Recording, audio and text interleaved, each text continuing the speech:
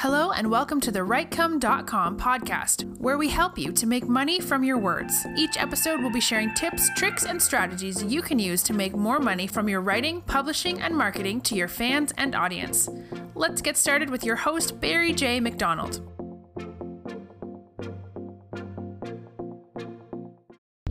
Hi, this is Barry here, and you are very welcome to today's podcast episode from WriteCome.com. And today's podcast episode is entitled More People, More Money. Now, this one is a little bit different from the rest of the podcasts I've been doing recently in that I am back on camera. And the reason is, unfortunately, I tried to record a podcast episode last night, and I think I redid this podcast episode about 20 or 30 times, and I finally just gave up because I just couldn't get it right. I was making mistakes, things were coming out wrong, and I said to myself, let's just ditch it for the day and let's try it tomorrow. So what I'm doing right now is I am going back to my video podcasting, because sometimes I find when I'm actually walking and talking that I actually do sound a bit more coherent, and sometimes it's easier to record the episodes that way. So I'm going to try doing a couple of videos and see if I can get back into my little groove again with these podcast episodes. And that's something as a side note: if you are having difficulty creating content or creating your daily writing or coming up with ideas or whatever, have a look at the environment you are in. Sometimes, I find maybe if I can't record an episode of the podcast on my driveway, sometimes if I go away with Catherine and we go to the local supermarket and I sit in the car park, sometimes I find it a lot easier. Again, it's the same content, it's the same podcast, but for whatever reason, the different environment does seem to free me up in some way. So if you are having difficulty maybe recording podcast episodes, writing content or whatever, have a look and see maybe if you can do something like I'm doing. Change it maybe to a video, or maybe just go into a different room or a different environment, or maybe just try recording it maybe at a different time of the day. You may find maybe that you have been pushing yourself at your worst time when you are at your least creative, and maybe later on in the day is better for you than the morning time, or maybe the opposite way around, whatever works out best for you. So that's just a little bit of a side note. So what am I talking about in this podcast episode? More people, more money. Well, at the moment I am going through a really great book by the great Bob Burg, and the book I'm going through is called The Go-Getter. And what I like about this book is that it's a business book, but it's not one of those dry business books where, sometimes when you finish it off, you close it up and you put it back on the shelf. After a few days you forget all the content was in it, and you're probably not taking action on it unless it's something that you need to do immediately. So what I like about this book is that it's written out as a kind of a fable, a short story. So we have this fictional piece with this character going through the book, and he's learning business lessons and life lessons, and because they're wrapped up in a story, it's easier for you to remember.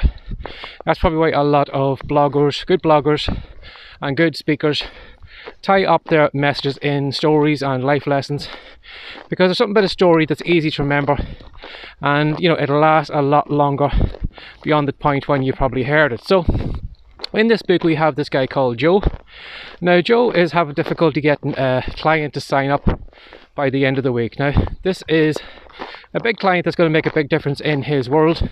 Now it doesn't actually say what type of thing that Joe is selling, but if he doesn't get this client to sign on by Friday, it looks like Joe is going to be in financial trouble, or he may be in trouble with his job. Now Joe looks around and is wondering how can he get this client to sign, and he comes up with the idea that there is a businessman in the local area who is really powerful, is well kind of liked, and has a lot of knowledge. So he feels that if he gets this man on side and he brings him to the meeting, there's a good chance he is going to sway that client to sign on the dotted line.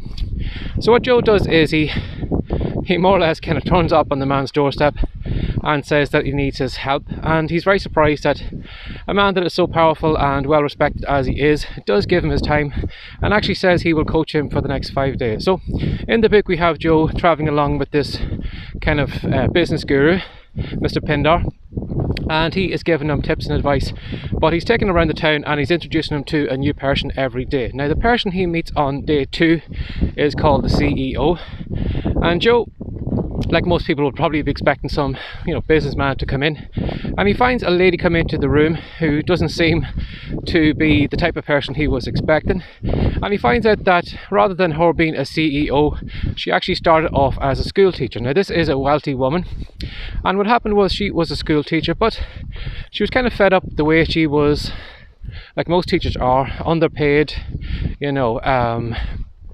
kind of looked down on probably by whatever agencies or whatever, but she didn't feel that she was getting respect, and she had a great educational system that she was using on the kids to teach them. So she thought if she could get this system out into other schools and in front of other kids, she'd make a big difference in their lives also. But again, too, I think the school was trying to clamp down on what she was trying to teach. So what she did was she knew that if she could create some kind of software, I think her father was a software developer or something like that, she knew that if she could get that software into as many homes as possible and in front of as many kids as possible, it would make a great difference to their education. So that's what she did, and because of that, then she made an absolute fortune. Now, the lesson that she was trying to teach Joe in that episode was that if you want to make more money, you have to touch more lives, and the more lives you touch and the more service you give them, the more money you'll get in return. Now, I want you to think about that for a moment in your own business, wherever you are right now. How many lives are you touching?